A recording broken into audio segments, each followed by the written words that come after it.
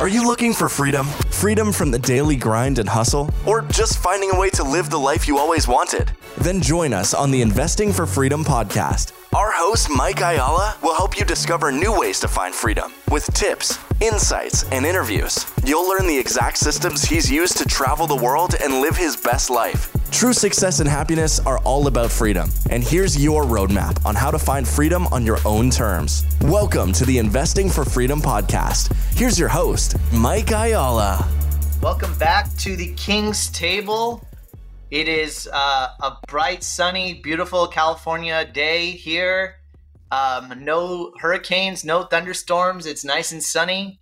I think we had the most overrated hurricane warning in the history of California. We are all safe and healthy in California, but kids are back in school. Mike Ayala now has a daughter-in-law. How you feeling, Mikey?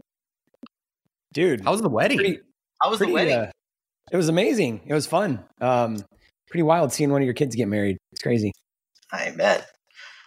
Well, welcome to the King's Table. We have today the sage with us, Mike Ayala, the hero of hospitality, Maddie Aitchison, and of course, the trend spotter himself, Aaron Amuchastegui. And I'm your host, Ashish Nathu. Welcome to the King's Table, real talk in real time.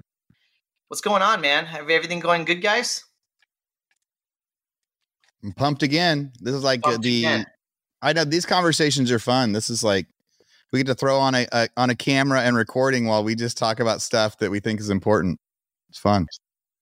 Yeah, so I thought we could do we could ask a deep question, which we kind of alluded to a few weeks ago, and we can spend the first part of the session kind of talking about that, and then I have what we've been talking about in the chats, maybe a fast round of a few topics, and we can go around talking about some other things that are going on in real time. So the question of the day.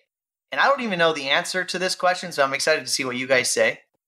But if you were to go back to zero, if you were to start all over, let's say you lost everything or you just had to start all over, I'm going to give some framing to it. You know what you know today. You don't go back to no knowledge. You have all the knowledge that you have today. What would you do? Where would you go? I like, Mike, you added that. Where would you start? Like, where physically would you be? Would you live in the same place you live? Would you move? Would you go to another state? Maybe even another country, right, Maddie? So just kind of an open-ended question. What would you do? Who wants to start? Mikey, you want to go?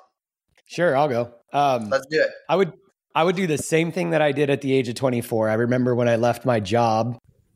And I remember sitting down with Kara and my business partner, and we're like, we pulled out $75,000 worth of 401k, which we knew 7 months later we're going to pay 35%, penalties and taxes.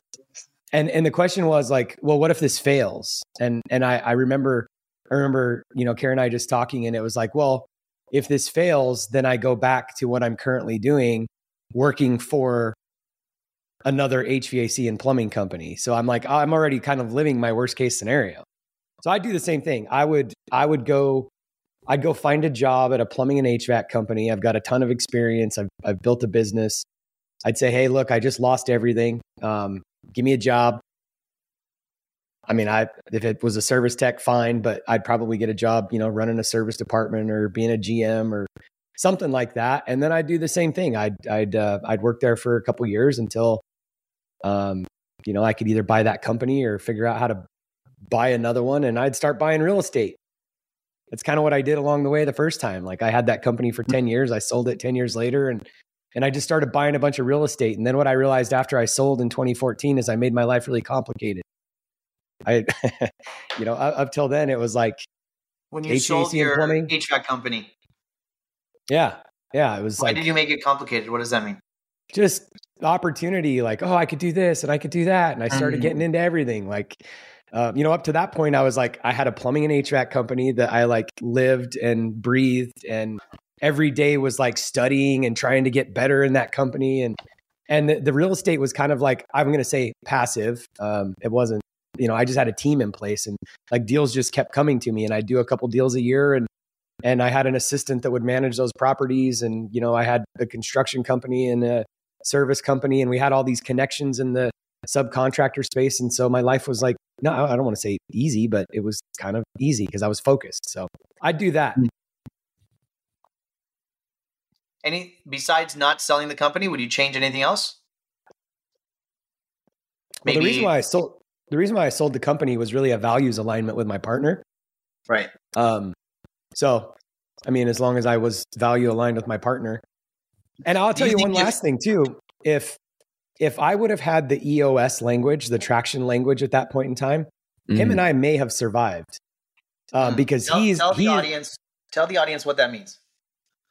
Traction is a book that is, it's built for companies that have like 10 employees to, doing like 250. But it's a system, it's a process that you use to get on the same page, and you have an annual meeting and a quarterly meeting and then weekly meetings. And the L10 meeting is literally like transformational because it gets everybody on the same page. It's the same language where, it's accountability. They have multiple software programs that go along with it. But the key to this is like, I'm a visionary of visionaries, which again, this is probably why I got in trouble when I sold my business, because as a visionary, I'm just like, I could do all these things, and I could, but I shouldn't. And if you're going to do all these things, then you kind of need a partner, an integrator to do all these things. And it took me a long time to figure that out. And my first business partner is an integrator of integrators. Like he's the avatar perfect integrator. I'm a visionary, but we would butt heads all the time because we didn't understand each other's language and like position. And I actually found myself a lot of times saying anything with two heads is a monster, because we were business partners, right? And so we did have like 50-50 say, but that doesn't mean that we don't need to respect each other's positions in the business. And I'll say that for the audience. If you're going to get into partnership, I don't care if you're 50-50 owners or not. Identifying your roles within the organization is super, super important, because just because you're a 50-50 owner doesn't mean that everybody gets equal say in how we run certain departments or who the people report to, et cetera. And so I just didn't have any of that understanding at that point in time. I know what I would do. I was thinking about this. Do it, baby. Because anytime Aaron poses a good question, Aaron's a great question asker. And I actually was thinking about it all week, Mooch. And there's really a couple things I would do. Number one, I would immediately find a way to join a mastermind, whether that was volunteering for the mastermind, whatever, getting around action takers. I'm going to bet on myself, and kind of one of my superpowers is just being able to build connections with people and bring value to people. That's kind of how I've scrapped my way into rooms and conversations and opportunities my entire way as it was. So I would probably, before doing that, right, going back, I'd take a week to like really sit down and reflect. Because the one thing, you lose your money, you lose your balance sheet, but you don't lose your relationships, you don't lose your skills, you don't lose your beliefs, your experiences, your wisdom, right? So really taking inventory of like the ground that I've covered, the network that I have, and really going, I don't have necessarily the currency of money, but I got the currency of relationships. I've got the currency of skills, right? And so there's other things that I think hold value that necessarily don't equate to money. So I'd take inventory of that first. And then I would immediately try and get around ecosystems and environments. I've always believed you grow into conversations in the environments you put yourself in. I've been a part of good ones and I've been a part of bad ones. And I've kind of become a reflection of both of those paradigms. So I would immediately try and get myself into environments and conversations that I want to grow into. And being a part of a mastermind group, a community of action takers, of people that are doing what I want to do, or, in the space that I want to play in, I would look at that. Second piece of that is I would go and get a job as a bartender, because I would go to the swankiest bar, hotel, restaurant in town that has high net worth individuals, business owners, the who's who of town. And again, looking at my skill set, I like to talk with people. I like to get curious and ask what they're doing and where I can connect dots. And so I would want to, one, find a way to make a little money in the process, but also just get face to face with people, impress some palms, right? Make some connections and find a way to start getting back into that networking ecosystem of people that are, making money and doing big things. And then while I'm making that money, I know for me personally, one of the things that as I look back on my journey, I told myself that I needed to start small and work my way up. And looking back, I wish I would have just went to commercial real estate day one instead of going, oh, I got to wholesale houses, or, oh, I got to flip houses to be able to then, buy a single family property, to then buy a fourplex, to then buy a commercial strip center or a medical plaza. I would just go to the area that I now know has the greatest upside on hustle, on energy, on value, which in my opinion is commercial real estate. So that's what I would do. I'd get back to just like when I was, door knocking, doing open houses, and really leveraging sweat equity and effort. Now knowing what I know and knowing what areas I think my skill sets can create the greatest value and upside, I'd go to commercial real estate and start searching for off-market opportunities. Because how did I get started in single family in the first place? Well, I was broke. I was living at home. I didn't have any money to my name anyways, but I found great deals.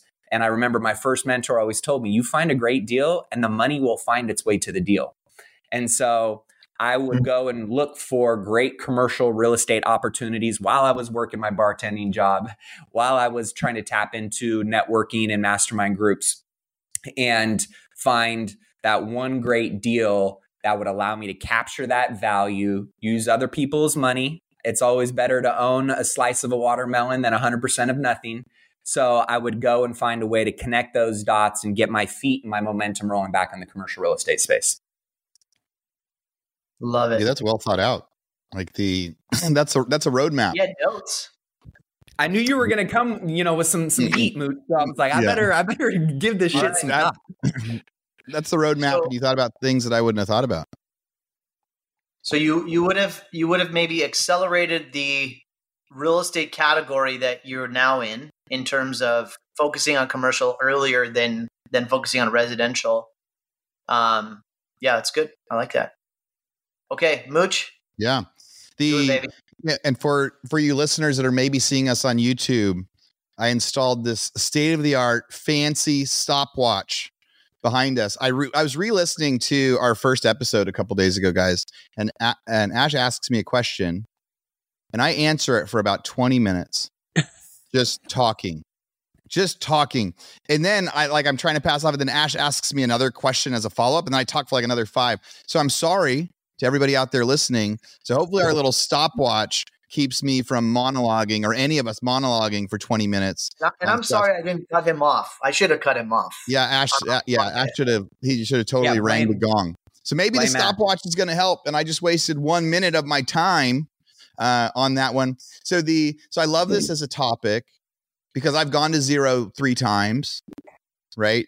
And where I had to start over, and going from making a couple $100,000 a month to nothing is a really, really strange phenomenon and process. It's like, it's really difficult to cut back expenses, right? And lifestyle. And then until you like all of a sudden have no money in the account and you're like, well, I actually just have no money to pay for this. So if I had to start over again, knock on wood, theoretical deal, I would do the same. I would do a similar thing to Maddie and Mike, is first like get a job that just pays the bills, so I can, just plug along.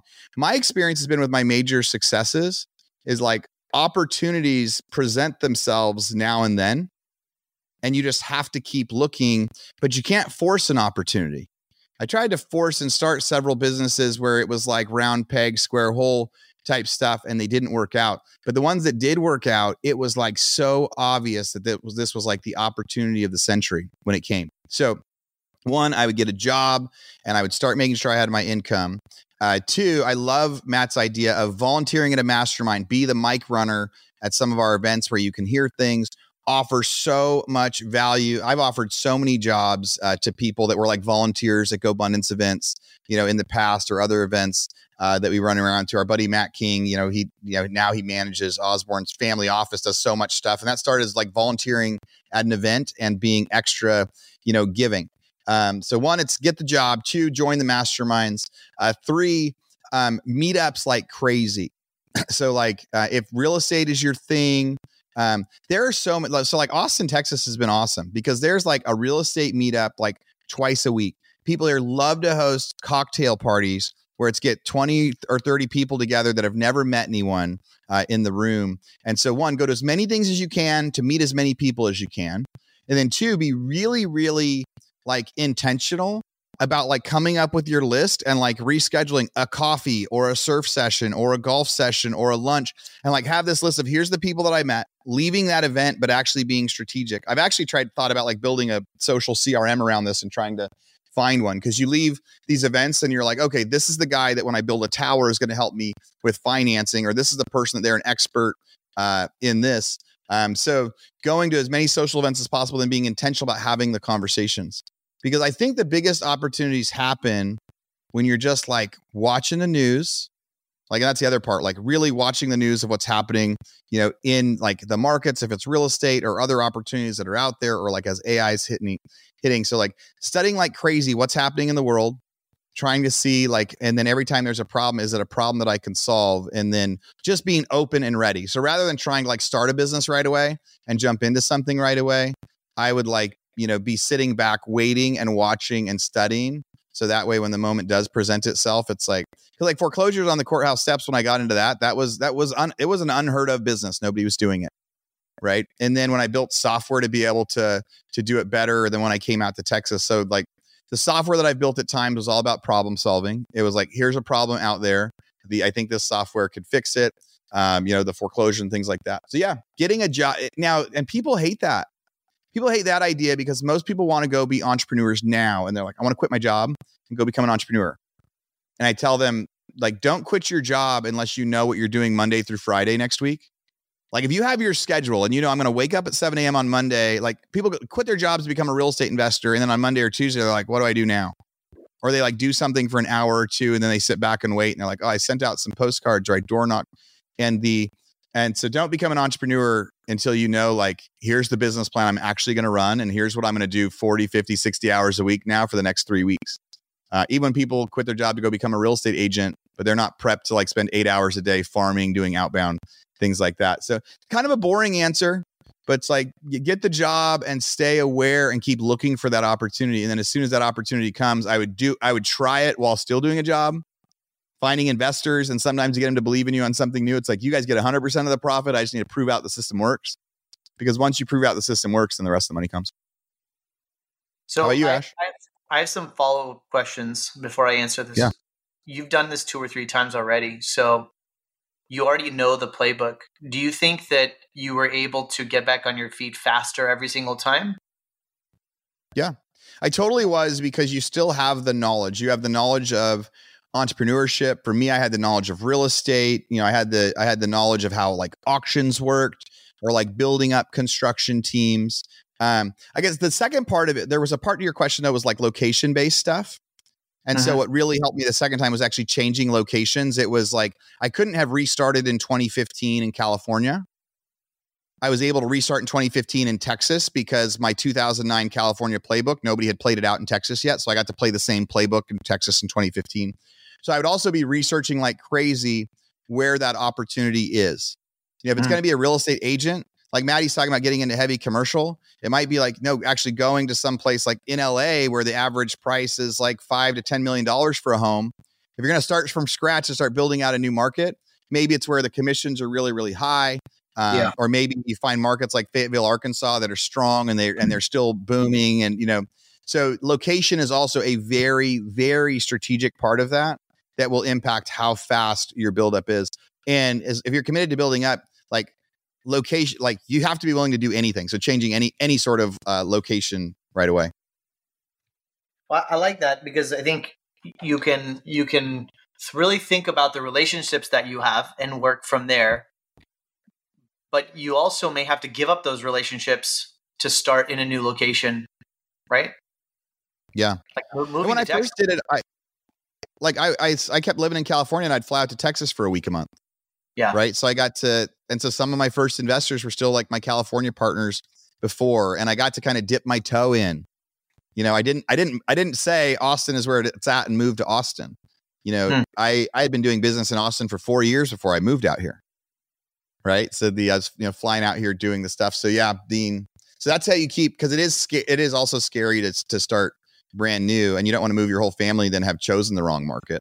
So I think if you're flexible, willing to fly, willing to travel around, you can find the right market after testing some. Okay. So I've given this a lot of thought, but I didn't know if I had an answer for this, but as you guys speak, I think my answer would be that I think when you build something and you fail, many times it's not your fault. And as people observe you, people realize that you're capable of building something. And so just because it didn't work out or you went to zero means that you specifically did something. So what I would do is I'd actually go work for another visionary. I'd call up Mike and say, okay, Mike, what are you visioning? Hire me. Assuming Mike didn't lose everything too. Mike, what do you want to build? I'll go build it for you. And that's probably what I would do. So I'd get a job for a visionary and I'd go build whatever he wanted to build until I had the space to go build what I wanted to build. And I think that on top of, because I don't know if I could necessarily work for a job. I'd probably I love your idea, Maddie, but I don't know if I could do something like that. Like I really require a lot of variability and change and fast-paced activity and a lot of freedom. And so I think visionaries have lots of ideas, lots of things that they want to do, and they're looking for entrepreneurs to go run their companies or build things for them. And so that's probably what I would do. I'd take a job. I'd take very little pay to survive, reduce my expenses, and try to get some of the upside of whatever I was building for a few years until I'd go build something. Some of the lessons and some of the things I would have accelerated, I would have done EOS way sooner. I would have hired coaches for myself and my partners way sooner, and probably made that a requirement of self-development, personal development, personal awareness, relationship management, all of those kinds of soft skills. Spent way more time and investment early on and sort of made it part of the income statement and forced everyone to be part of these conversations until, much sooner than when there's challenges in relationships and then you're trying to solve them. I joined Vistage a little too late, so I would have joined a similar type of CEO or leadership type of mastermind that would help you be just be a better businessman or business person and better leader. And I also would have brought in better coaching within my leadership team. So to answer your question, I would have gone to a visionary, asked him for a job, tell him what you want to build. And the other thing I would have done is I probably would have liked to start investing earlier. And so I waited way too long to start investing capital. So I would have started doing that way earlier in the journey. Because I think real estate is kind of interesting. It allows you to have some freedom that a company doesn't quite allow you to have. Like you can get in and out of real estate actually easier than you can get in and out of a company. And so not to say that you need to get in and out of your company, but it just provides a little bit more flexibility. But I do think that the model, and Mike, I'd love your follow-up question, is I really do think that the model of long-term success is to run a company and invest in real estate. And you may have a real estate company that is your business, but to run a company that generates cash and pays you really well to then passively invest or actively invest in real estate over long periods of time, I think is the formula. So I'd probably accelerate those levers. Yeah, that's my answer. What would you? So you said you would invest in real estate sooner. Is what you're saying in terms of investing? So you'd be taking income out of the business. Yeah. So I'll tell you why I feel like I have this perspective. When you work when you run a business, you have either W-2 income, K-1 income, guarantee fee income, whatever. You are highly exposed to tax.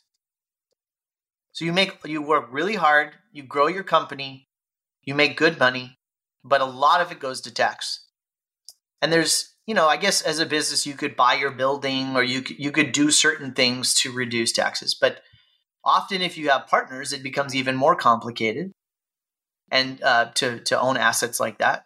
So I think real estate provides a really interesting opportunity to build wealth at by protecting tax and protecting your income in a way that running your business just doesn't. But when you run a cash flow generating business, an operating company, products and services, you generate great cash flow. It's probably the best return that you could have. You're not running a company on 4 cap, 5 cap returns. So the returns are really good. Generates really great cash, but it's highly exposed to tax. So that's why I feel that it's really important. And in my perspective, you guys are all real estate guys. In my perspective, many entrepreneurs, like industrial CEOs, industrial owners, even guys like Mike, pre-real estate, don't invest in real estate until way too late. Yeah. And maybe the only real estate they own is their home and the building that their business is in. That's it, right? They don't use real estate as a vehicle to generate income over long periods of time to protect that income from tax. And so I think there's a huge opportunity. And when I talk to CEOs who are 55, 60, 65 at the end of their career after 20, 30 years of building their business that has generated great cash flow for them, they either slow their business down, they take all their cash, or they have an exit event, and all of it is exposed to tax. And so if they slowly invested that money in real estate over 20 to 30 years, I think that the overall balance sheet would have grown, bottom line. So that's why I have the answer. I think that's a really important thing to maybe lean in on a little bit. And maybe because I'd love to know kind of the allocation, because, a lot of us come with real estate first lenses, right? Whereas you've been in your business as your core tree trunk of cash flow and wealth building, and you've diversified out of that to understand kind of what everybody's diversification pie chart of wealth and investing looks like. But for the audience that doesn't know how badass you are, Ash, and how big your business is, and can you give just a little bit of a backdrop on what your business looks like today and when you think, looking back, you wish you would have started investing along the way? Well, firstly, I think that it's really important to understand, and I don't have the chart in front of me, but maybe next time I'll share it, is that if you look at the most wealthy people in the world, they may have real estate, but majority of their wealth is not because of their real estate, it's because of their business. The business is it creates so much wealth. But that's not for everybody, right? That's like the 0.01% of the people who have multiple billion-dollar companies. It's the business that has so much value. So we started at zero. We probably will hit upwards of either this year or next year. We have 100, 150 people all around the world in multiple countries. We have a global supply chain business. So there's a very complicated operation. And I think real estate is interesting, but it's hard to get to $1 billion with real estate, especially by yourself, because you need so much capital, right? And so what often people do, the billionaires in real estate, it's not their money. They raise money, other people's money, to get to $1 billion of real estate. And often that's leveraged. So the actual net worth of that real estate is not in the billions, post debt or equity. It's not much more. It's not that, but it's tax protected, right? I mean, all that passive income is protected in a lot of ways. So, and you guys are smarter than me and you can explain that to the listener. But when you're generating income, and this is what I think is funny about the tech industry and the values in tech, because none of those companies make money, but Mike wouldn't be in HVAC if that company didn't make money, and neither would I. So they have to generate cash, and that cash gets distributed within the business or to shareholders, and the returns are really good. And then that cash has value to private equity or other investors or portfolio companies. And so that's where the value of these companies come from. And so I don't know if that answers your question, but. Well, and so based on your business and kind of when you started kicking off some cash flow, you said, hey, I wish I would have started investing outside of my business a little bit earlier. Well, why did you say that? And when would you do that? Well, I mean, we didn't make money for the first 5 or 6 years. But I probably would have started small. And nowadays you can start small in real estate. There's so many different avenues to invest in real estate.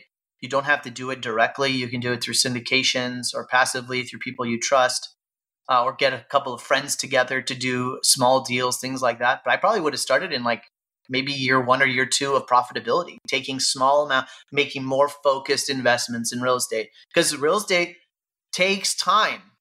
And that's the reason why people don't do it when they start making money in business is like, well, wait a second, I can just take this $500,000 and put it back into my company and I can, and that's not the wrong answer, because often the business is the best place to invest the money. Right. But then you realize in 20 years that, oh man, it just keeps going to tax. And if you accumulate that net tax burden, it's quite significant. So you have to slowly start doing it. And I think that's where it's coming from. And people like us also, we're not investing in real estate for cash flow benefits. We just need to slowly appreciate you're looking for appreciation, you're not looking for cash flow, because the business generates enough cash flow. You can't compete. Long play. Yeah, you can't compete with the cash flow that the business is providing with. That's probably another reason why I didn't invest in real estate, because when a guy like you comes to me and says, hey, Ashish, you want to put $100,000 in real estate at a 4 cap or a 2 guys, like, get the hell out of here. You got to be kidding me. Go away. Yep. You got the wrong people bringing you deals if they're bringing you 4 caps. Yeah, whatever. Even a 6 or a 7 cap at reinvesting in the business is better, but it's that long play of knowing, buy a couple houses here and there, buy a couple buildings here and there. And in 10 years and in 15 years, you're still counting on your business, but you're doing a couple extra investments, and 10 or 15 years, it's like this huge piggy bank. And that's why I came up. Go ahead, Maddie. I was just going to say, that's why I came up with my $500K a year in passive income plan over 10 years. Yeah. I just said, if I could just buy one asset a year that nets me $50,000 a year, I'll look up in 10 years. And not only I'm not accounting for the appreciation that's going to happen, but I'm going to have $500,000 a year in passive income coming in, and $50,000 a year. Okay, that's nice. But then you get into year 5 and you're at 250. It's like, oh shit, okay, that's real nice. You get to year 10, you're like $500K a year. That goes a long way, right? And you get all of the advantages that come along on the tax side, the value upside, the cash flow. So I think like what you're saying, right, is some people get a little too short-sighted where it's like, hey, just simplify it. Yeah. And based on where you'd like to be in 10 or 15 or 20 years, let's just break it down and reverse engineer. If you just did one every year and you said it wasn't a big burden, it didn't take a ton of time and energy away from your core business, your core tree trunk of focus, but it was a little branch. And then all of a sudden you look up in 10 years and you got 10 branches off of your core tree trunk. That makes a lot of sense that sometimes people don't necessarily think about, or maybe it gets a little bit overlooked. Yeah. What's interesting? I remember having conversations 8 years ago with people that wanted to start I'm going to buy a screen printing thing and start a t-shirt company. And I kind of feel like real estate investing is the t-shirt of 8 or 10 years ago. And just hear me out here for a minute. But I think when you look at what's happened the last 10 years, and I love what you said, Maddie, because I think what happens naturally is when you think about Rich Dad, Poor Dad, everybody's read Rich Dad, Poor Dad, but not very many people have read the book that he wrote, Before You Quit Your Job, because it's not sexy. And what he was talking about in that book is it's everything that we're talking about. And I think I think we've done an injustice to some degree too, because people think that real estate is the easy button. And I would argue that the day of bigger pockets and all the real estate gurus and the flippers. And I mean, Aaron, how many times have we been on a mastermind trip where, there's so many people that have this flywheel? I've been talking a lot about the flywheel, this thing that spins off cash, right? Whether it's your W-2 job or whether it's your business.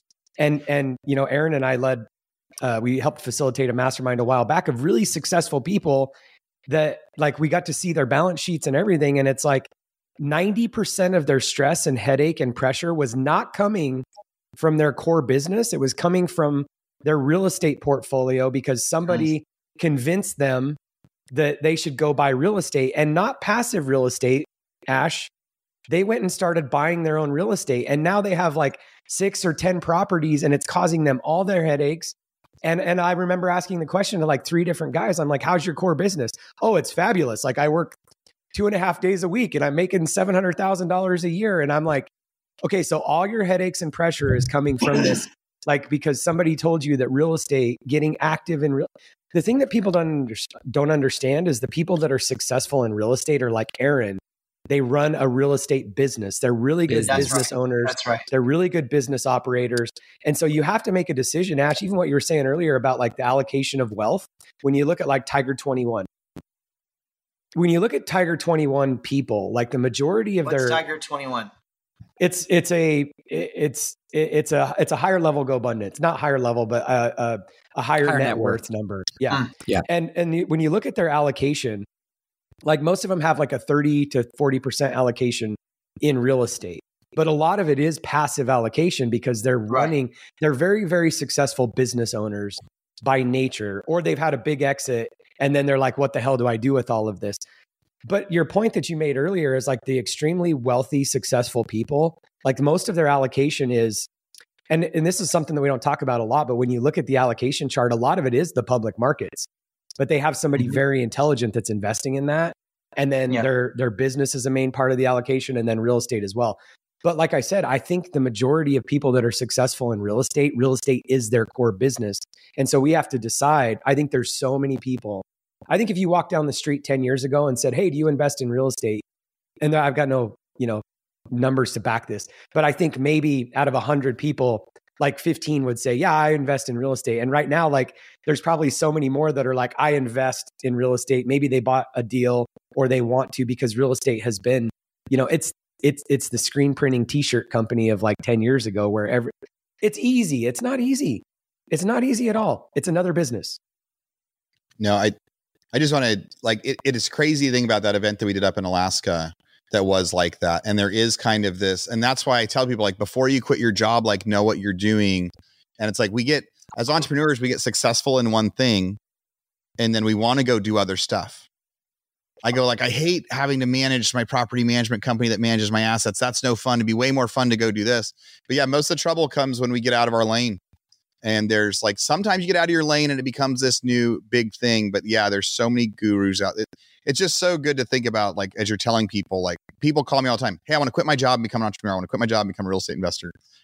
And it's not that simple. And the stories that try to encourage people to do it that way, I think it's like, yeah, it's set up for failure instead of success. It's just a great point that like those guys that we were talking to up there were all doing so well. But because somebody said like, you have to get real estate, like that was actually lowering their net worth, not gaining it, because they were buying the wrong stuff. And that's part of trying to force a round peg square hole. It's like, oh, I got to get a deal. Oh, I told myself I'm going to buy 20 doors. I got to buy 20 doors, even if it's a shit deal. So that's where I'm at right now. I have a 1031 exchange going and I'm like feeling this pressure. Like I gotta find a deal. I gotta find a deal.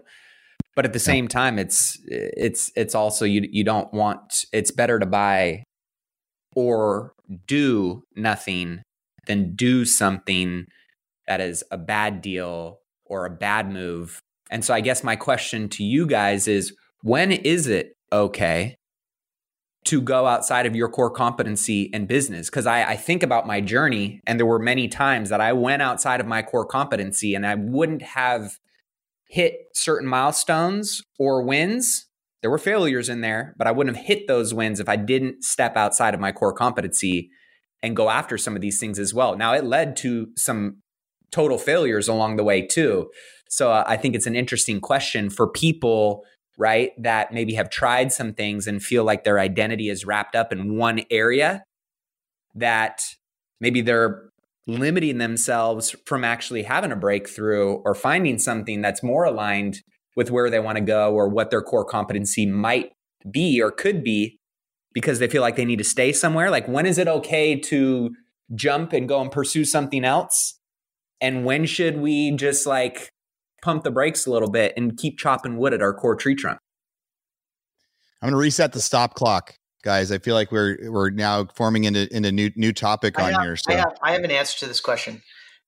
I think it really depends. You have to really know yourself, and so this answer is probably different for everybody. There are people that dream to have success in one thing so that they can then coast and chill and enjoy the fruits of that. And there's a certain type of personality for that, right? Then there's people that thrive off of variability, change, and that's their personality. They actually need different things every single day, the challenges, the new obstacles.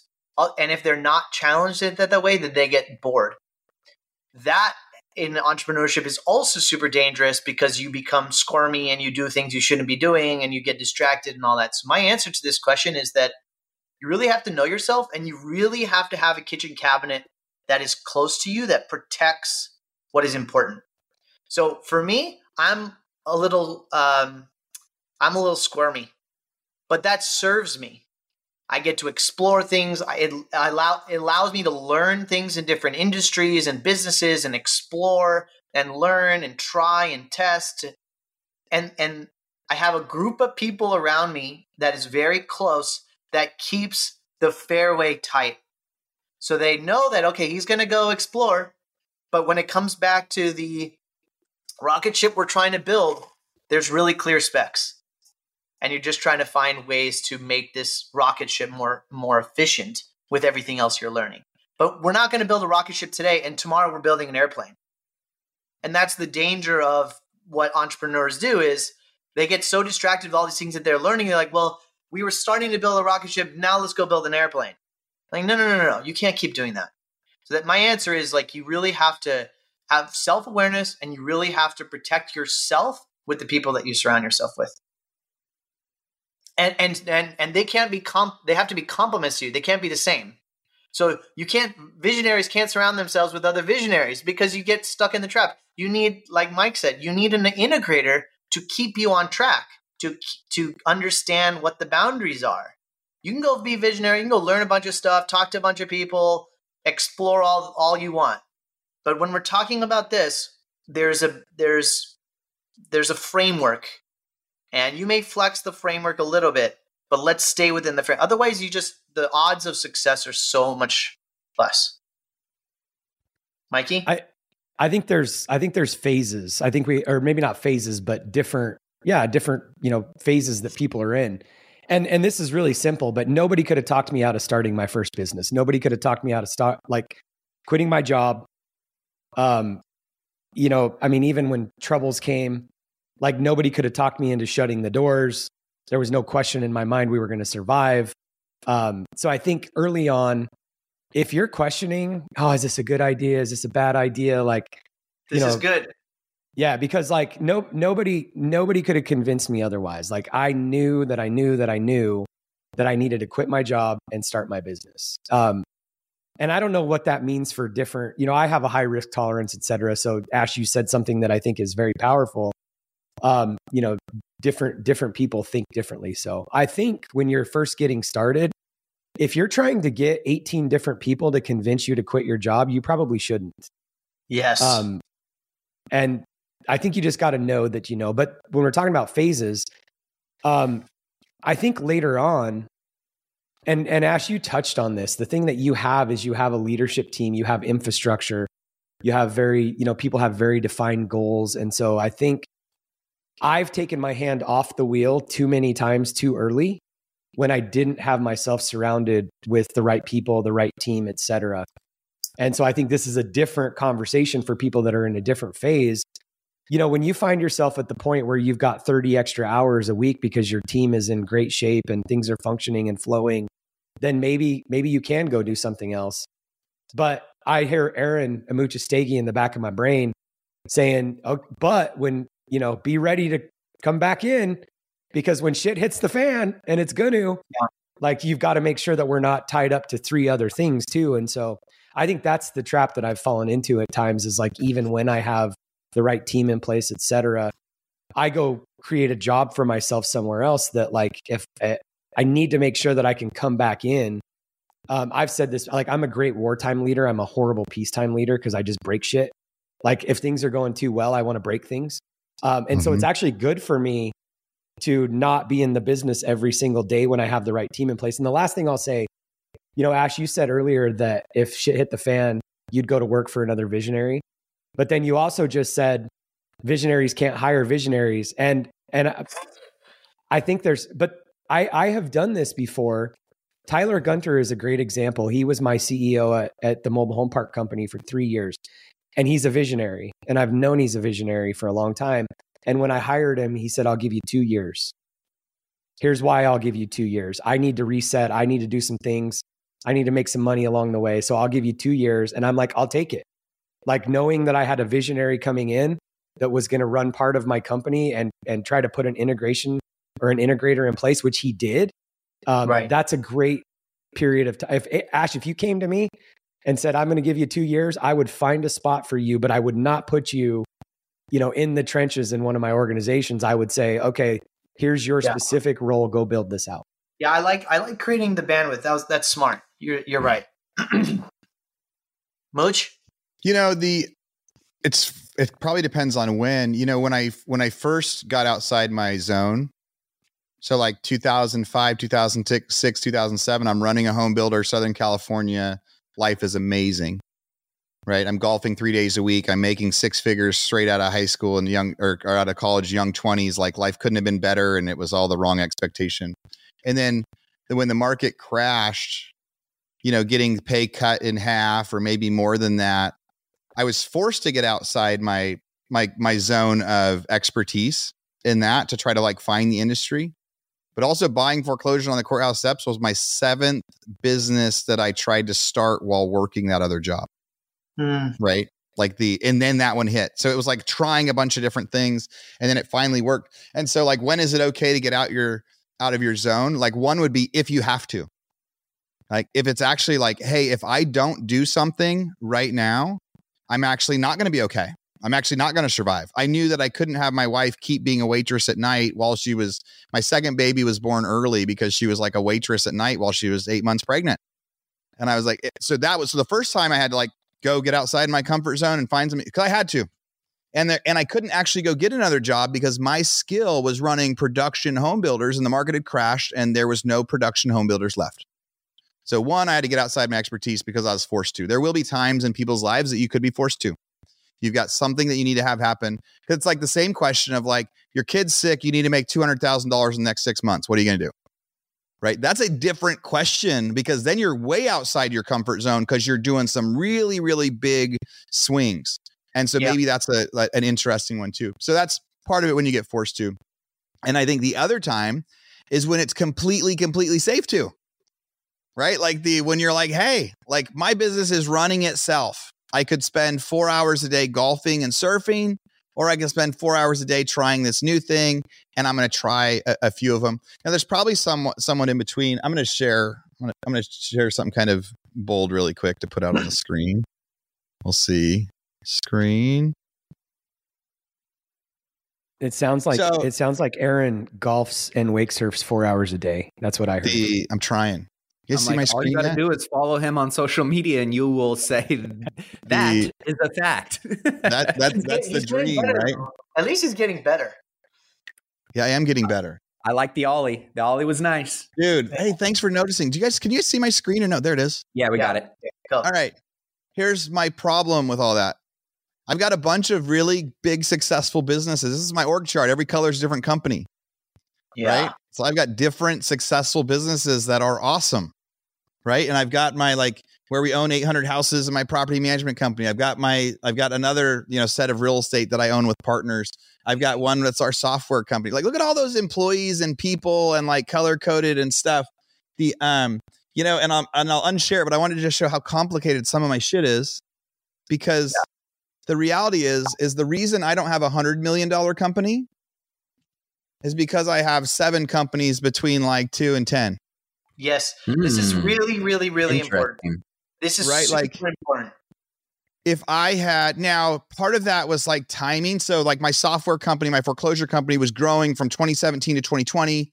We were like on our race, and I'm like, I'm going to sell this company for $100 million in the next 6 years. And I had my roadmap and I was ready. Well, COVID shut down foreclosures. Now, maybe if I'd just stayed focused on that, but then I said, oh, real estate's a huge opportunity right now. I shifted all my effort 2021 to, essentially to now, to like buying real estate instead. I don't regret it. I made a lot of money during that time, but my software company went nowhere. And so the other problem of getting outside your comfort zone or outside your area of expertise.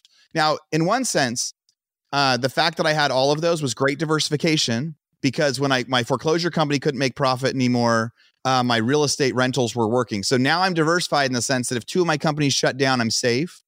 So that part's nice, but it's also what keeps me from having one of my companies get to 100 million. So the lack of being able to focus on one big thing. So I don't know how much that answers it or not, but it's like, but I know that's why. Yeah. I find it really interesting from the perspective of, I think it also, it needs to be measured. The decision needs to be measured against what end outcome you're really trying to achieve. Because if it is, I want to be $100 million, exit, then that is going to prescribe a different plan and necessary focus and discipline in order to achieve that. And I see Ash thinking, so let me give a little more context to this. If you want a bigger balance sheet at the end of the day, and that's what you're measuring your success around, I think the narrative and the subscription of find your core competency in tree trunk, stay focused, put blinders on, do the boring shit over and over and over again until it compounds into something big, you're much more likely to hit that $100 million mark than you are doing 10 companies that are 2 to 10, right? Versus, for me, sometimes this is what I struggle with, honestly, in the sense of all vulnerability. I go, when I get to the end of my road and I'm on my deathbed and I'm watching my life play back in front of me, am I going to measure the success of my life based on me having a $100 million exit and a fat ass balance sheet and a ton of cash in the bank? Or am I going to measure my life's success and fulfillment based on saying, damn, that was a hell of a ride, and I went in all of the areas I felt called to, versus what I know or what I knew to be a better path forward for achieving more business success, versus did I become a better, more well-rounded human being? Did I learn more? Did I experience more highs and more lows and grow and maximize the ROI on all of life, not just my business and my bank account, because I decided to go and bounce around to some of these other areas that led to more discovery, more ahas, more realizations, more connection, more impact. But I didn't necessarily hit that $100 million mark. That's what I struggle with. And going, could I stay focused on this core competency in tree trunk for the next 50 years and probably be and end up more financially ahead at the end of the day? Probably. But at the same time, I think there can be an argument made for, could you still end up financially in that same place and also have grown more as a human being and maximized more out of life by bouncing around to some of these other areas that we as entrepreneurs naturally feel called to go to? That's the debate that I have in my own head sometimes and what I struggle with. It's a big, I had this talk with my pod yesterday. My biggest challenge right now is really that of going, and we talked about it maybe like 2 weeks ago on here. If you say yes to one thing, you're saying no to another. Mm-hmm. So like it is the scale. Like I can grow this thing really huge, but then this thing is going to fail. And it could be companies, it could be family, it could be personal. But I also know that like when my dad died, that's when I was like, no, it's about experiences over things. And I don't know if now I'm struggling with so much because I did so many years of experiences over things that now it's like tipping back and forth. Cause it's like, do I want to try to be a billionaire or not? Because you can't have it all. right? And the question that the pod was asking me, because it's really easy to say, would you rather be a good husband, a good father? And I hope this resonates with even a lot of listeners. It's really easy to say, like, what's more important, a business or being a good dad or being a good husband? Being a good dad and being a good husband, easy, right? Like, that's what we say. But sometimes the sad thing is I actually struggle with that, because I'm like, well, but I think my family could survive if I go focus on this for a minute.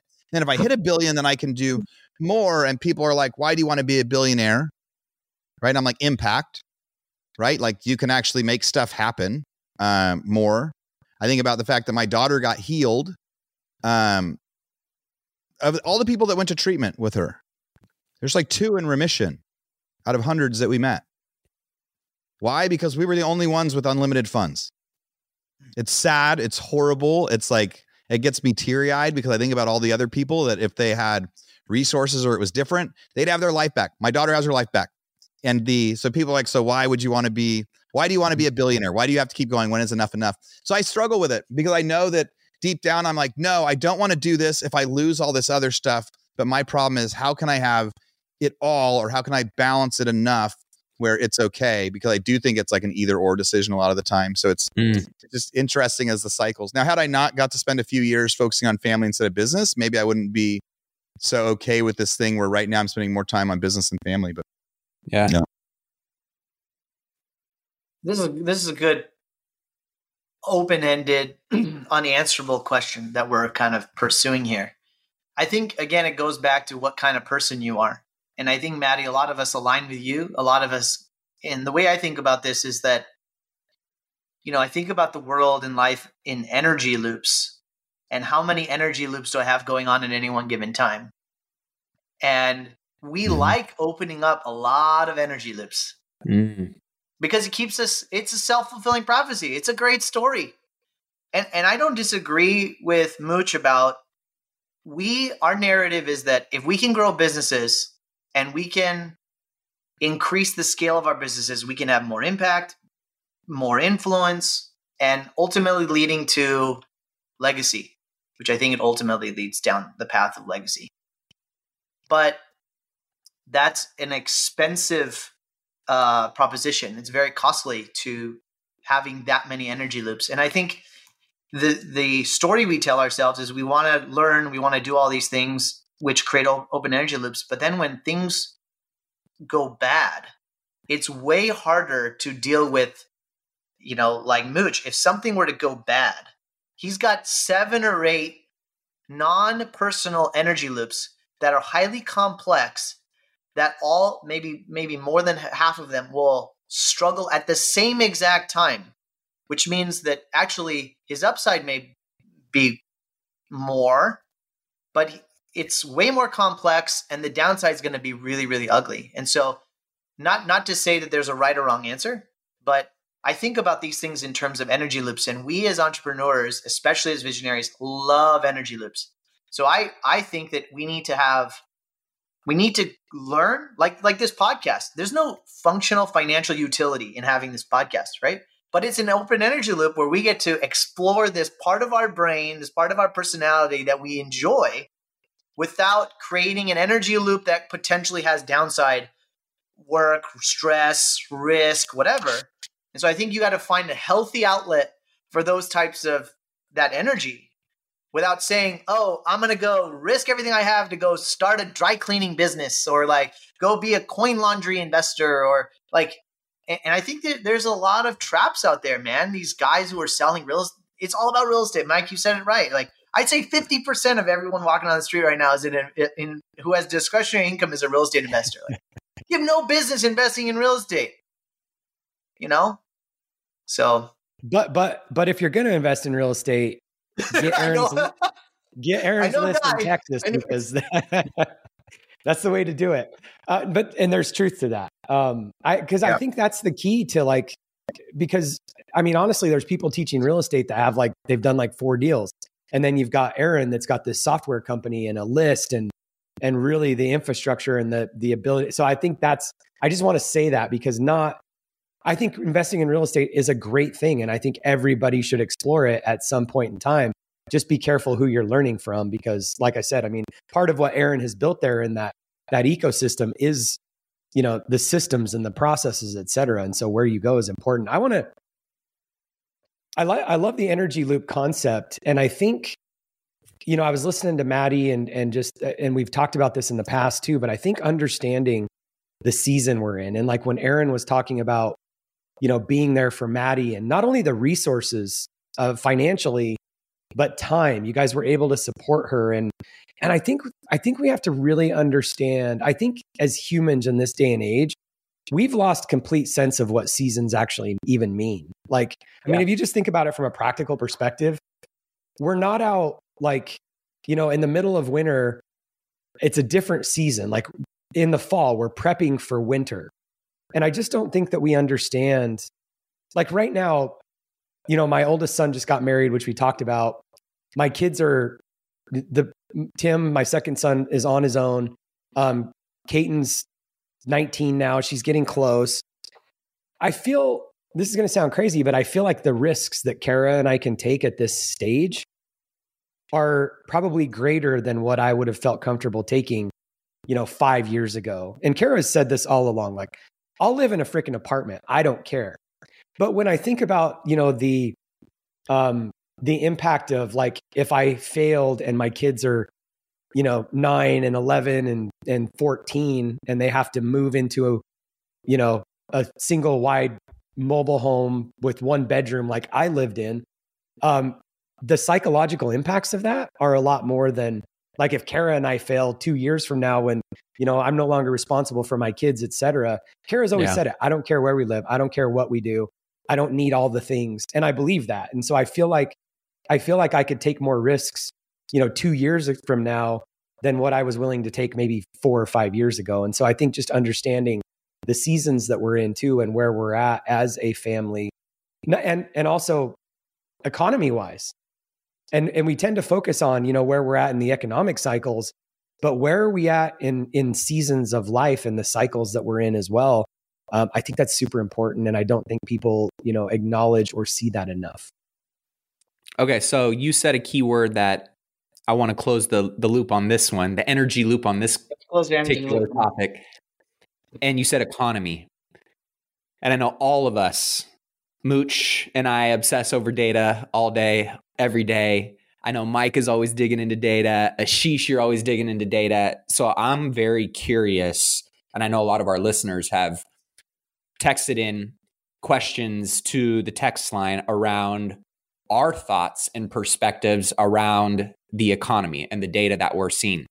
And again, if you're new to the show or this segment of the show, you want to text us, you have comments, you have your own thoughts, you know, you have topics that you want us to dig into, text 844-447-1555. That being said, I'll just kind of preface this. While a lot of the data is showing that what the Fed has been doing is moving us back in line with where they want to see it, it still feels like to me that while the data is supporting strong metrics in certain aspects of the economy and certain things pulling back the way they want them to pull back, that there is still this instability underneath it all that I feel like I can't necessarily wrap my head around it or put my thumb on any one particular data point that I'm saying is going to be the linchpin to maybe put our economy or certain things in a tailspin. But I feel this weird uneasiness. I feel like this weird paranoia. And I think there's healthy levels of paranoia and there's unhealthy levels of paranoia. So I feel it as a healthy level of paranoia in the sense of I'm on my toes, my head's on a swivel, I'm not overextending myself and getting my, you know, out in front of my skis. But at the same time, I feel like there's some stuff that's brewing here. And I want to know, what are you guys seeing? What are you feeling in our economy? And maybe certain data points or sets that you guys are basing those judgments or those feelings on that other people might be able to take some of the breadcrumbs you're leaving behind on your trail as you move forward. I want to go first. I think that there is a ton of blood in the water. and I think it's going to get worse. I don't know if I'm willing to say that the entire world is unhealthy right now. It's bad everywhere. And I think the opportunity economically is now. Like, I think the next 10 years, there's going to be a ton of opportunity. So I think having your head on a swivel and is good, but I think there's opportunity for a lot of people to like really figure out where there's distress and start to figure out how to provide value to people. Me specifically, I mean, you know, China's hurting bad. We as a U.S., the U.S. economy, we've slowed down consumer imports significantly, which means our buying behavior is reducing. Factories are empty, 60-70% empty on the residential manufacturing side of all kinds of consumer goods. This is stateside or in China? Like globally, actually. Globally, so China, okay. Vietnam, all of Southeast Asia, shipments are way down. So way too much capacity. On the U.S. side, I don't know. We've talked here on the podcast about real estate a lot and the commercial and all those things, but the whole hotel industry, I think, is recovering, but it's still on kind of weak ground. Like, you're not seeing consistent strength going forward. I think probably if you asked me that 12 months ago, I'd say, oh yeah, people feel like, okay, they're strong 3, 4, 5 years ahead of us. But sitting here today, I think people are hesitant and they're cautious and they're not spending money. They're just being careful. And I think when people are careful, there's opportunity for people that want to get in. That's probably what I would say. And I think there's going to be a lot of there's just a lot of opportunity. There's just a lot of chaos. And I'm not a real estate guy. I don't invest in a lot of deals, but the emails that I get, the things that come across my desk, like, people have to get out of stuff. This debt issue is a problem. So I think there's going to be a lot of opportunity, man. So this is a good season. I mean, I'm preparing myself for the next decade.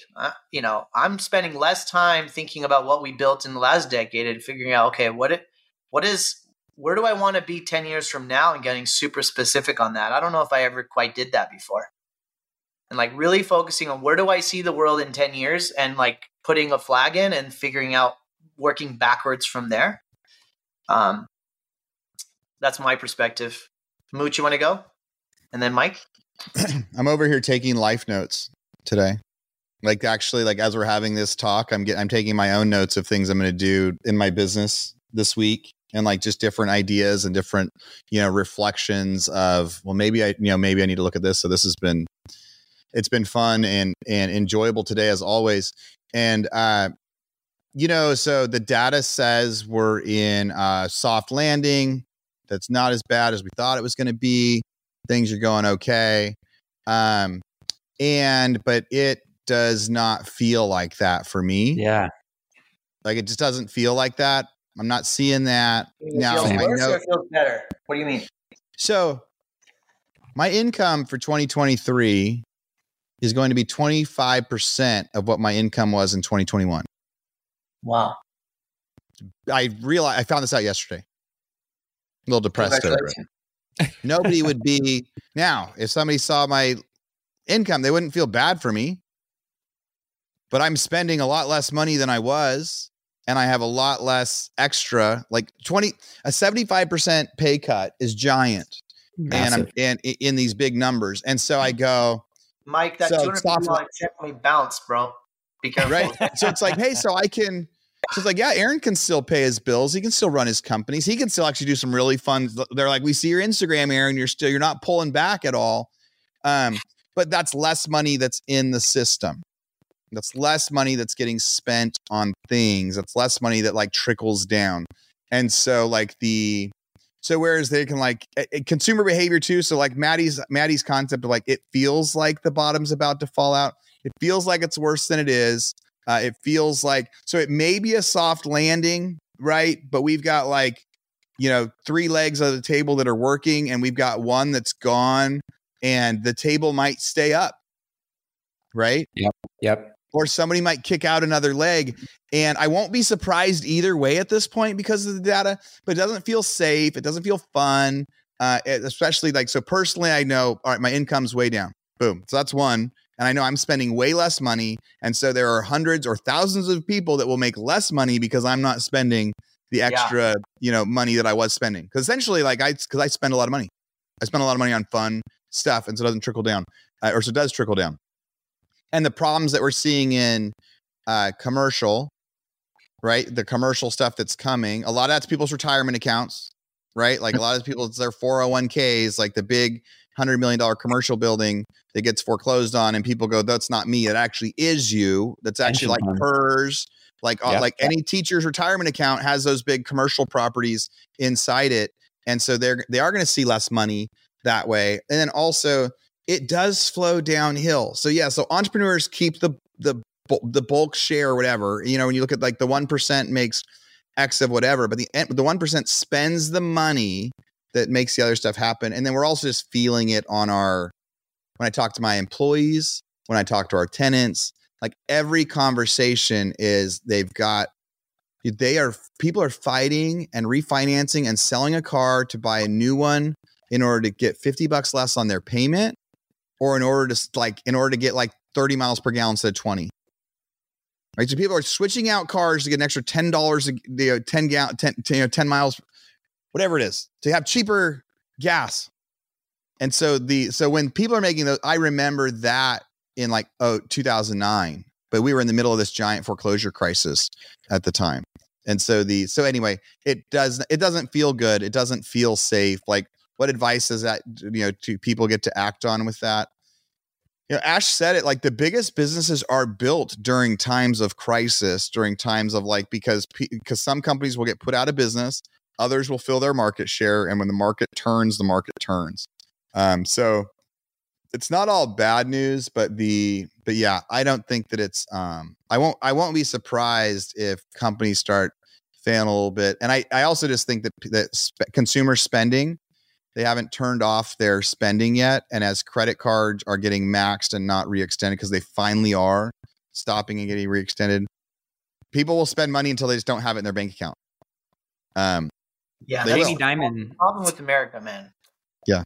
Jamie Dimon said, I think it was earlier this week in an interview with Business Insider, that based on a lot of the data they're seeing, that consumers will exhaust their pandemic savings, which obviously was an all-time high of equity or cash on hand for Americans, by Christmas of this year. Yeah, that's huge. And that's a big deal, right? And then, like you said, if you look at a lot of the different debt arms right now, we've got student debt, which is a big part of our spending power and consumerism. Is what age group? It's millennials, the largest age group in the world right now. And when you look at now credit card debt, the percentage of credit card debt flown into serious delinquency rose from 3.35% in the second quarter of 2022 to 5+% in the second quarter of 2023 and growing. There's 70 million more credit card accounts open now, more than in 2019. That was per the New York Fed. And Gen Z and millennials have an average credit card debt of $3,000, which is a 6% jump, and they're seeing it jump month by month. Then you layer in the U.S. debt, which our government's debt will rise by $5.2 billion every single day for the next decade. And we don't seem to have a very good plan for how we're. And so when you start, that's just our debt, right? And then you start thinking about the political climate.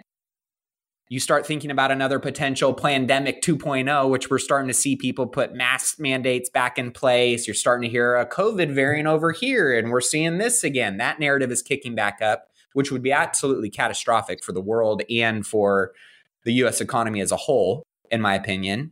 And then you start thinking about the housing market, the cost of capital right now, inflation. There's so many different variables right now that I think, to me, it feels like in this equation, we haven't seen some of these variables. that there's just a massive transformation under the water might seem a little, calmer right now, but underneath I feel like there's a riptide and a massive current that people can't see, that you jump in those waters and potentially get swept away. And I don't know, it just feels very unsettling right now at the moment. I'm curious, Mike, on kind of what your thoughts and what you're seeing. Or Aaron, you want to add something? Well, really quick, what's the delinquency right now for credit cards? Credit card delinquency rate is at 5%. Okay. That's up 5. Yeah, it's 5%, up from 3.35 in the last. Why that's huge. So the Fed hasn't come up with that data yet, right? They're behind. And talk a little bit about what Fred is and what we're looking at. So right now, I just pulled up the Fed, which is the Fed economic data site where you can get all sorts of things. You type in interest rates, things like this. It's from the St. Louis Fed. So the URL is fred.stlouisfed.org. And so I pulled up a chart that said delinquency rate on credit cards over time. As Maddie started talking, I'm like, that's a really high number. And this goes back to 1991. And so this is only updated for last quarter. So now if we're in the 5s, if you look at this chart, that means we are the highest ever, except for in 2009, which was the absolute worst foreclosure crisis in our history, in our lifetime. It's on the same trajectory. Right. So it is hard to say, yes, on the same trajectory in the sense that it will peak. Like it is going to, like if what he's saying about Jamie Dimon's true, first quarter next year, credit card delinquency is going to be the highest it's ever been. Yep.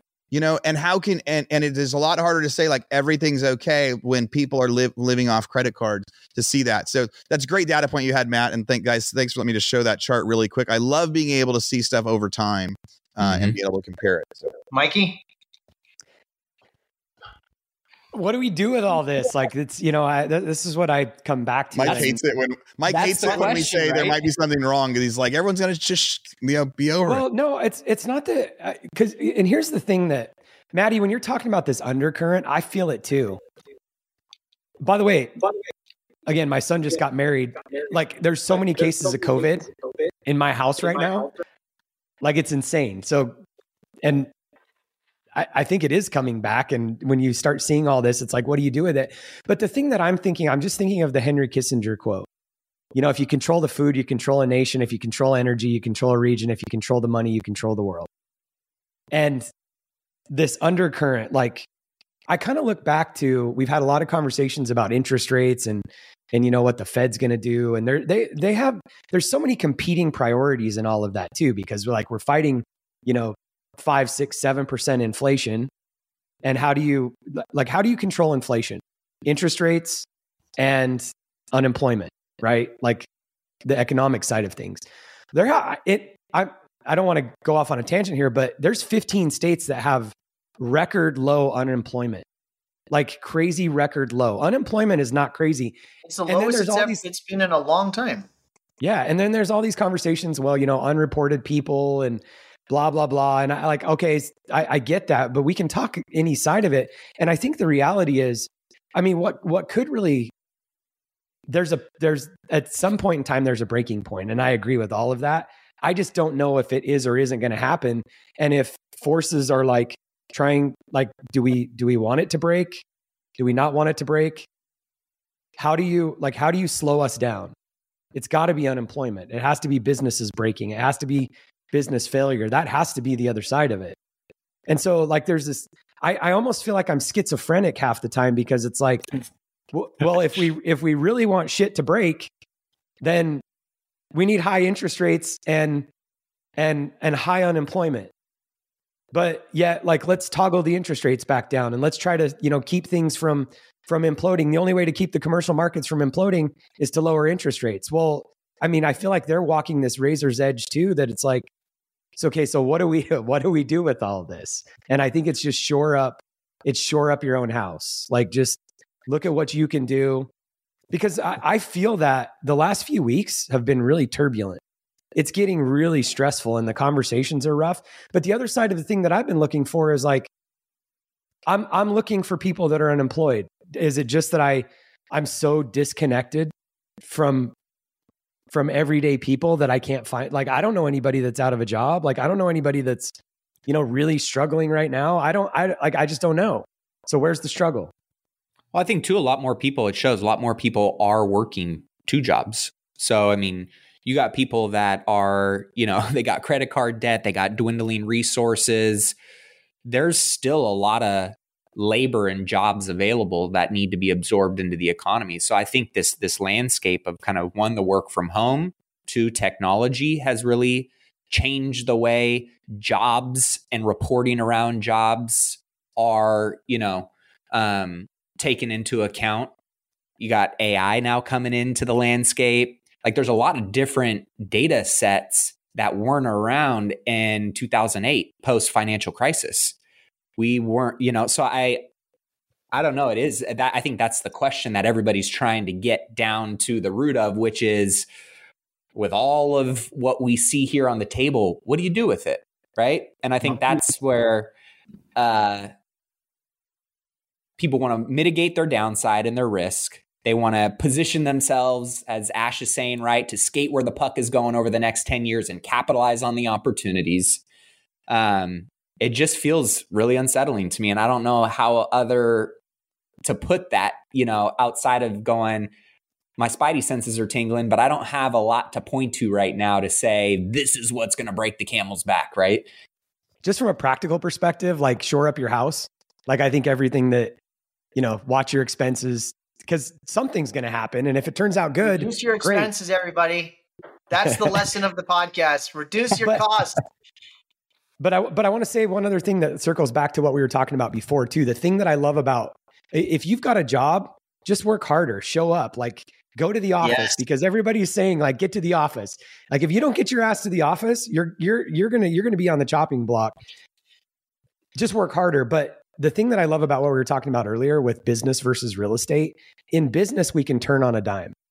If something does happen and Aaron has these 7 businesses, like he can pull different levers. With real estate, it's pretty hard to pull the levers quickly. And so I just wanted to kind of make that correlation. You're either in a W-2 space where show up, be present with your manager, work hard, because if cuts are going to be made, you need to be, it's like I was saying last week with Vancouver, be in front of them. Mike, that was a really important statement. Everyone needs to hear that because people need to show up right now. You need to work hard and you need to show your face. And I think when people will be making cuts, I've started to see in some of our peripheral industries, 80, 90-year-old companies put a one piece of paper on a door and all of a sudden 500 people are out of work.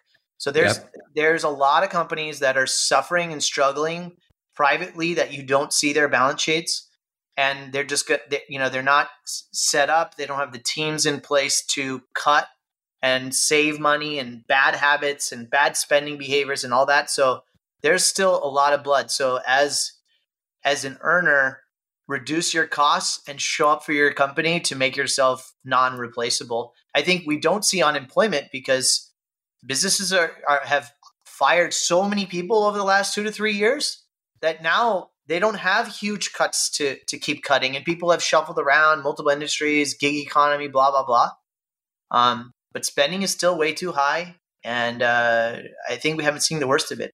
I think 2024 is going to be even more fun than this.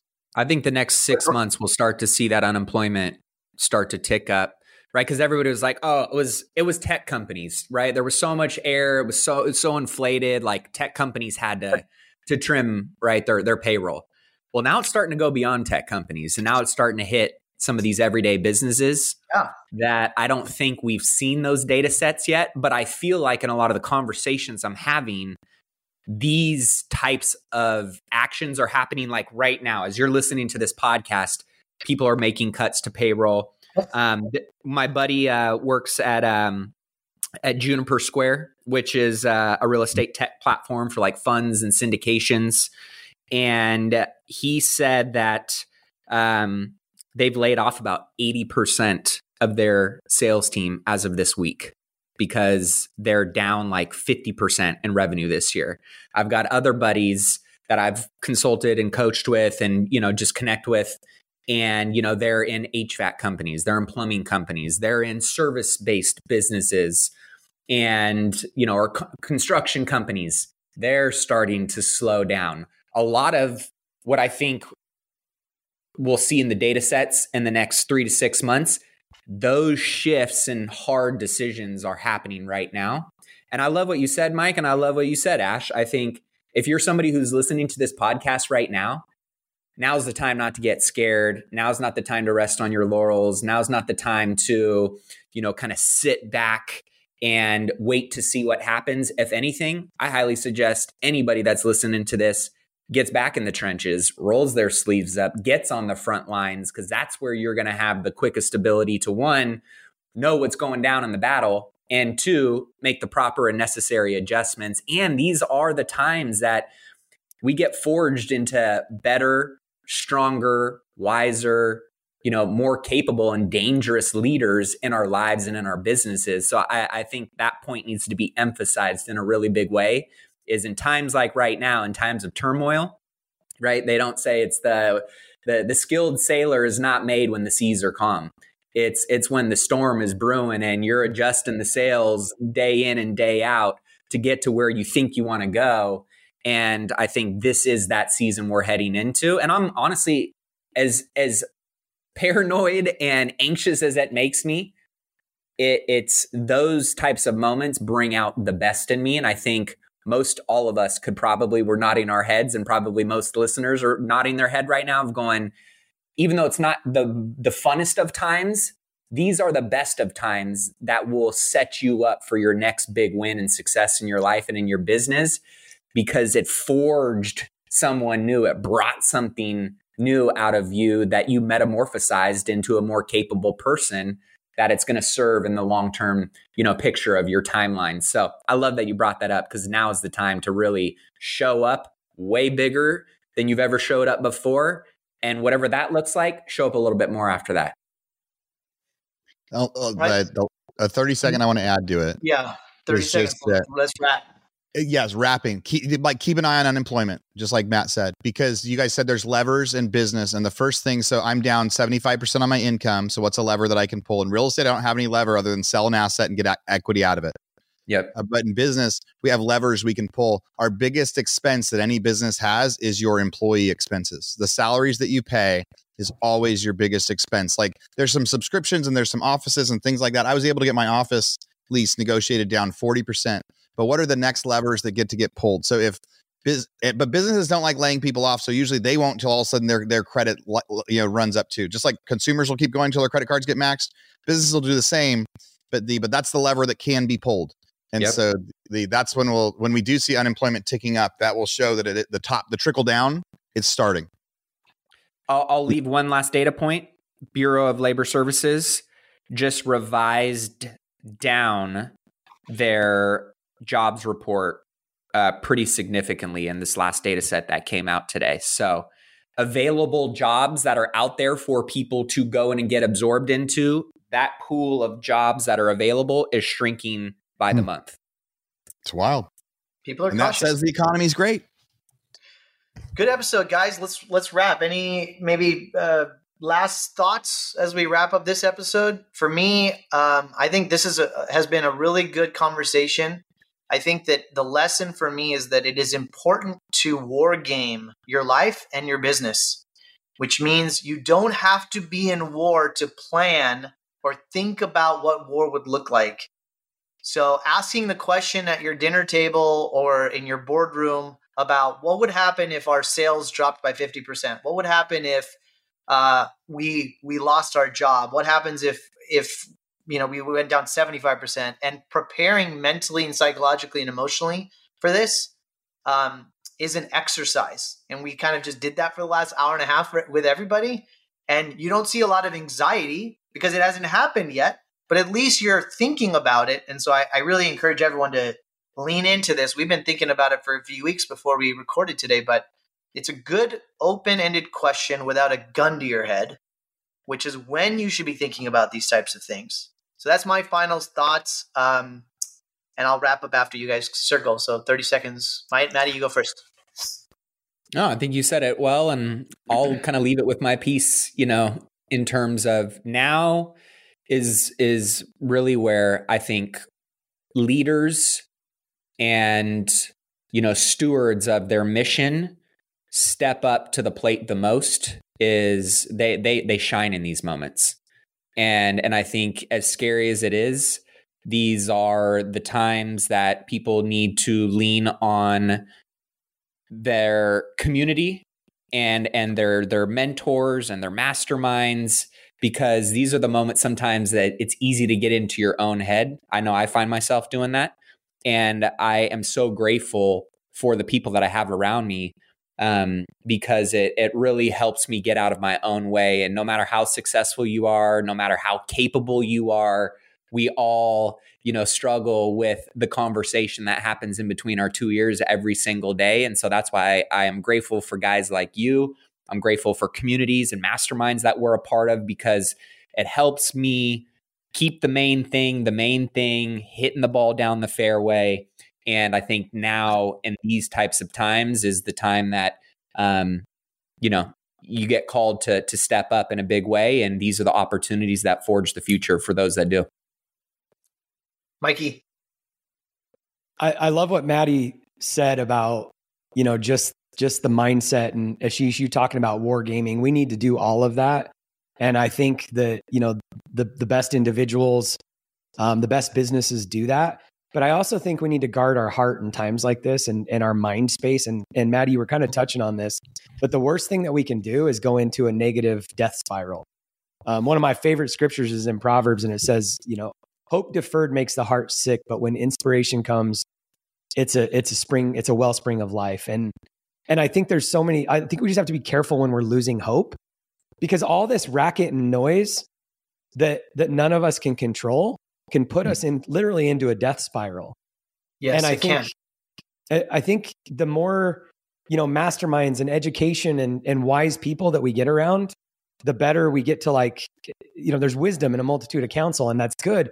But I think there's so many people that just, hear the news and they read the negativity, and it's like, you can get into this place where it's like, well, piss on it. There's no hope. There's nothing I can do. And we just stick our head in the sand. And I don't think it has to be that way. I think we can fight through it. And so just guard your heart. Watch what I'm not saying don't listen to reality, but just be careful. You don't need to listen to the news. You just need to listen to this podcast and tune everything else out. Mooch, you want to bring us home? We'll tell you who to vote for. We'll tell you, tell you when to leave the job. All the people that are getting foreclosed on right now, and there's not a lot. It's like, lowest in history in general for housing, but it's all because of the head in the sand thing. Mm-hmm. They all have equity. They're just like, oh my God, there's a problem. I can't believe I'm going to lose my house. And they put their head in the sand and they lose their house with a bunch of, there's like the percentage of people getting foreclosed on that have tons of equity has never been higher. Also, so even though foreclosures are at like an all-time low, the people that are getting foreclosed on, they have tons of equity and they're just like putting their head in the sand instead of dealing with the issue. They're going like, oh my God, I don't know how to solve this. And so that's a common thing, middle America. Like it's common to put our head in the sand and like not address it. Matt said, hit the ball down the fairway. I shot 2 over par this morning on the golf course. So I had a nice fun start to my day. Before coming out here, I hadn't been out in a month because I've been coming out with my new hobbies. The notes I took for myself today, right? So it's like strategize and be honest with yourself, like at least as much, or maybe there's a percentage, an hour to a day or 30 minutes a day, like strategize and be honest with yourself about the big picture stuff right now. Because it really gets really easy to show up at the office, whatever your office is, whatever your day is, and like just do the action and like not get the bird's eye view. But like right now it's like getting that bird's eye view. I wrote, should I pause investing in real estate completely right now for the next 12 to 18 months as like a cash versus opportunity cost? It's back to like Mike. So where are my headaches right now? It's on. So why am I still doing some fun flips? Well, I don't like the fact that my income's down, and that's a way that I know I can generate a 20, a 30, a 50, $100,000 pop. It's also where my stress is. It's also taking up a lot of my time, and it's going like, well, what would my opportunity cost be if for the next 18 months I said, look, I won't buy any new real estate. I'll keep my rentals that are there. I'll sell the flips I have, and I'll focus on building one of my other businesses. So Mike kind of inspired that, which is funny because that was an event that we were like helping run and facilitate, and the lesson that we saw that the other guys should be doing. So I'm even taking notes for myself out there, which that would be a big identity shift change. So if you guys are out there listening, I guess all that you can take out of that is like, like assess and be honest with yourself and go, maybe even this identity thing or this thing that I love is something that when times are tough, I should actually put it on the back burner so I can focus on, this other stuff. And then when I do, and in 2024, I want to own my own office instead of just pay a giant lease on the office that I'm in. So those are There may be some opportunities in office in the next 12 to 24 months. The reason I put 2024 is I was just able to renegotiate my lease way down. I don't think it's time to buy it right now, but I think in 2024, like my lease was 10 grand a month. Like in 2024, I'll be able to buy a big building for 40% less than what I could today. Yep. Before you wrap up, Ash, I just want to encourage all of our listeners.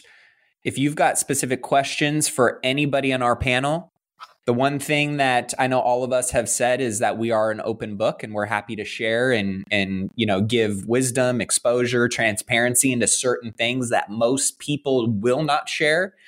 And the amount of wisdom and experience and value and knowledge that sits on this panel, I'm looking at the three faces right here in front of me, is infinite and could make a massive difference in your life. And I don't know too many podcasts that have this caliber of success, but also humility and transparency and authenticity. And so I would encourage any of our listeners to take advantage of that. So if you have a question for Ash, for Aaron, for Mike, for myself, text those in at 844-447-1555. And maybe we can spin up a little bit of a hot seat round for our panel based on what questions we get in over the next couple of weeks. Yeah. Or send some recorded questions. I would love some audio questions where somebody like records a question, sends it to us. Cool. We can play it. We can riff on it. That'd be fun. Send it in YouTube. So really, really great episode. Good conversation. I think we are learning in real time, real talk, you're hearing us really process these issues in real time. And I know these guys pretty intimately. We're sharing some real stuff, guys. This is what's really going on under the covers, which was the intent of this. So definitely, we're going to continue to launch this podcast on everybody's individual podcast for a few more weeks. Everybody's putting it on YouTube. So leave us comments, text Maddie's phone number, leave us reviews, all that kind of stuff. Give us some feedback on what you're liking, what you're not liking, and what do you want us to talk about. And remember that the cost of listening is that you have to share it with one person that may get benefit from it. Nothing in life is free, although we are consuming a lot of your time, but we appreciate it. And until next time, be a king in your own kingdom. Good to see you, boys. Cheers.